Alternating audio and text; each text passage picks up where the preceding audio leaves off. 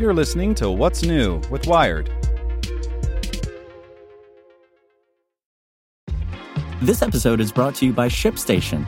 You know, some things take a lot of work, like sending little robots to far-off distant planets. And just as that's challenging, so too is running a successful e-commerce business, especially when there's so much to do.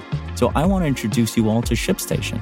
Now, I love using ShipStation because of its easy-to-use dashboard, which makes managing orders and printing labels a breeze and super smooth. Oh, and the customer service is just out of this world. It's exactly what you need to help grow your business. Sign up for your free 60-day trial at shipstation.com/technews. That's shipstation.com/technews. This podcast is supported by Tools and Weapons, the podcast hosted by Microsoft Vice Chair and President Brad Smith. Each episode features insight you won't find anywhere else from the center of the conversation surrounding emerging technologies like AI. Right now on the podcast, you can hear a special episode where Brad Smith lays out Microsoft's vision for a vibrant marketplace driving the new AI economy. To hear more, follow or subscribe to Tools and Weapons with Brad Smith wherever you get your podcasts. Hello, I'm Nick Olmos, and this is Tech In 2, the coronavirus update from Wired. Brought to you by Lucky Charms Magical Mission. Let Lucky the Leprechaun take you and your kids on an interactive adventure through the 8 magical charm lands to restore magic. Available on your smart speaker. Just say, "Open Lucky Charms Magical Mission," or search for it wherever you listen to podcasts.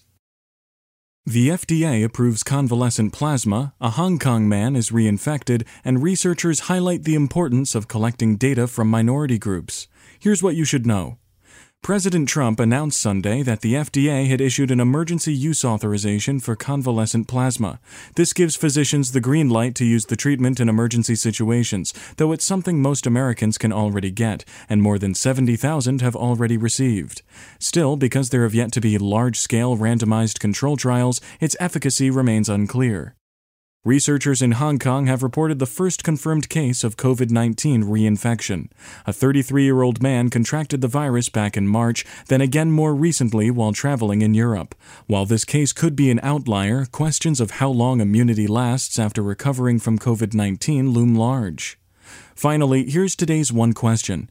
What do I need to know before sending my kids back to school online? Even if your kids are heading back in person, it's worth preparing for the likely possibility that there will be shutdowns and quarantines along the way. If you're able, setting up a workspace for your children will make it easier for them and you to get things done. Want more news you can use? Sign up for the Tech In 2 newsletter at wired.com/TT. Want to learn how you can make smarter decisions with your money? Well, I've got the podcast for you. I'm Sean Piles, and I host NerdWallet's Smart Money Podcast. Our show features our team of nerds, personal finance experts in credit cards, banking, investing, and more. And they'll help you make the most of your money while cutting through the clutter and misinformation in today's world of personal finance. You'll get clarity on strategies to help you build your wealth, invest wisely, shop for financial products, and plan for major life events.